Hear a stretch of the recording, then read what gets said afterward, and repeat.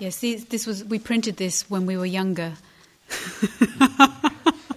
I think I can just still read it.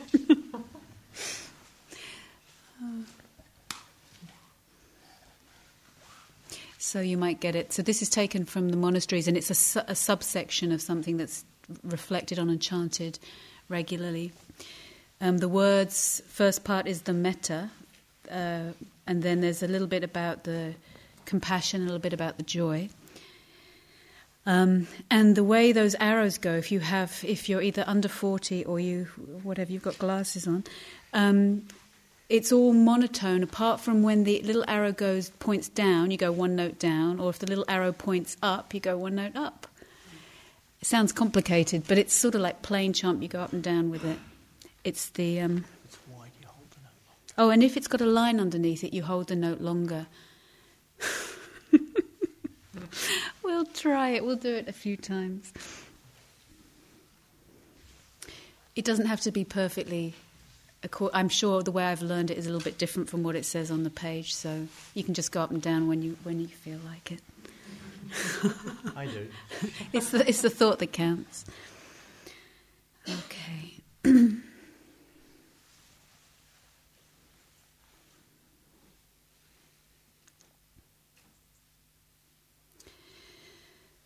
May I abide in well-being, in freedom from affliction, in freedom from hostility, in freedom from ill will, in freedom from anxiety, and may I maintain well-being in myself.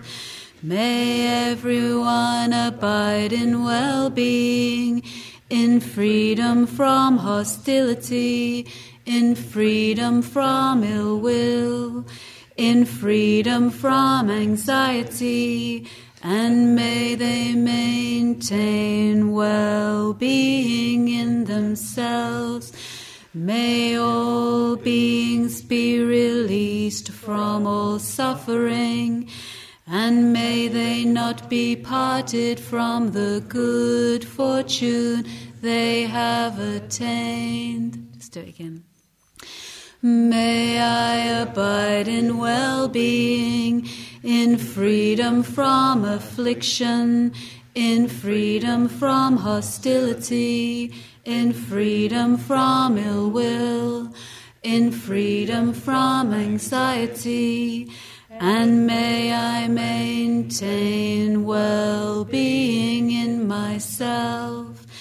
May everyone abide in well-being, in freedom from hostility, in freedom from ill will, in freedom from anxiety, and may they maintain well-being in themselves. May all beings be released from all suffering, and may they not be parted from the good fortune they have attained.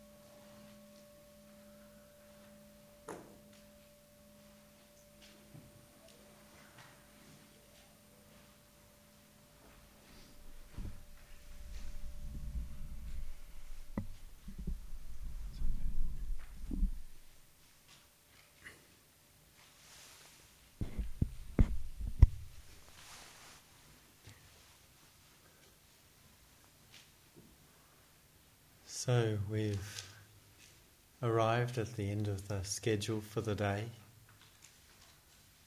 and it can sometimes feel like it's quite a long and a full day. So please, just if you just want a couple of things to say, if you want to just make your bodies a little more comfortable, that's fine.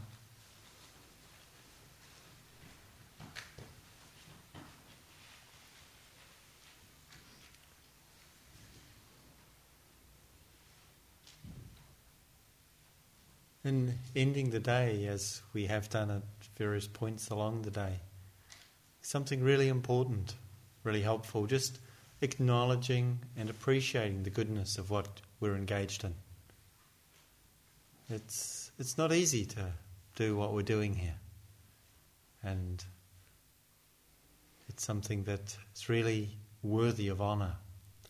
The philosopher Spinoza, I think it was, who said, "All truly noble human endeavours are as difficult as they are rare." And what we're engaged in here, the cultivation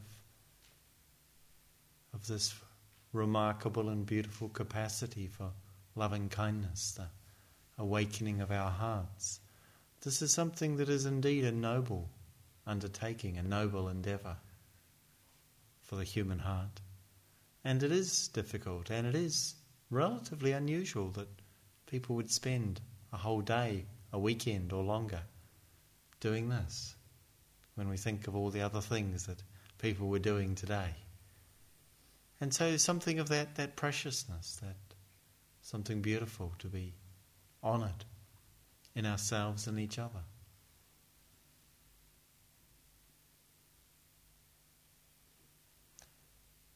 This evening, as I said, it can seem like a long day, and I'm maybe looking enthusiastically forward to retiring. And at the same time, it's only just after 9:20 on Saturday night. After all, some of our friends are probably just about thinking of going out. Or maybe not. Maybe not so many of my friends. The joke becomes less relevant as it gets on in the years, it seems. But for some of you it might be relevant anyway. What I really meant to say was that if you're tired, please take rest and rest well. If you're not, then you might like to enjoy the quiet of the evening, the space of the house and grounds. It's beautiful here to just walk or sit, maybe even a contemplative and friendly cup of tea may beckon. So please, you're very welcome to enjoy that if you wish.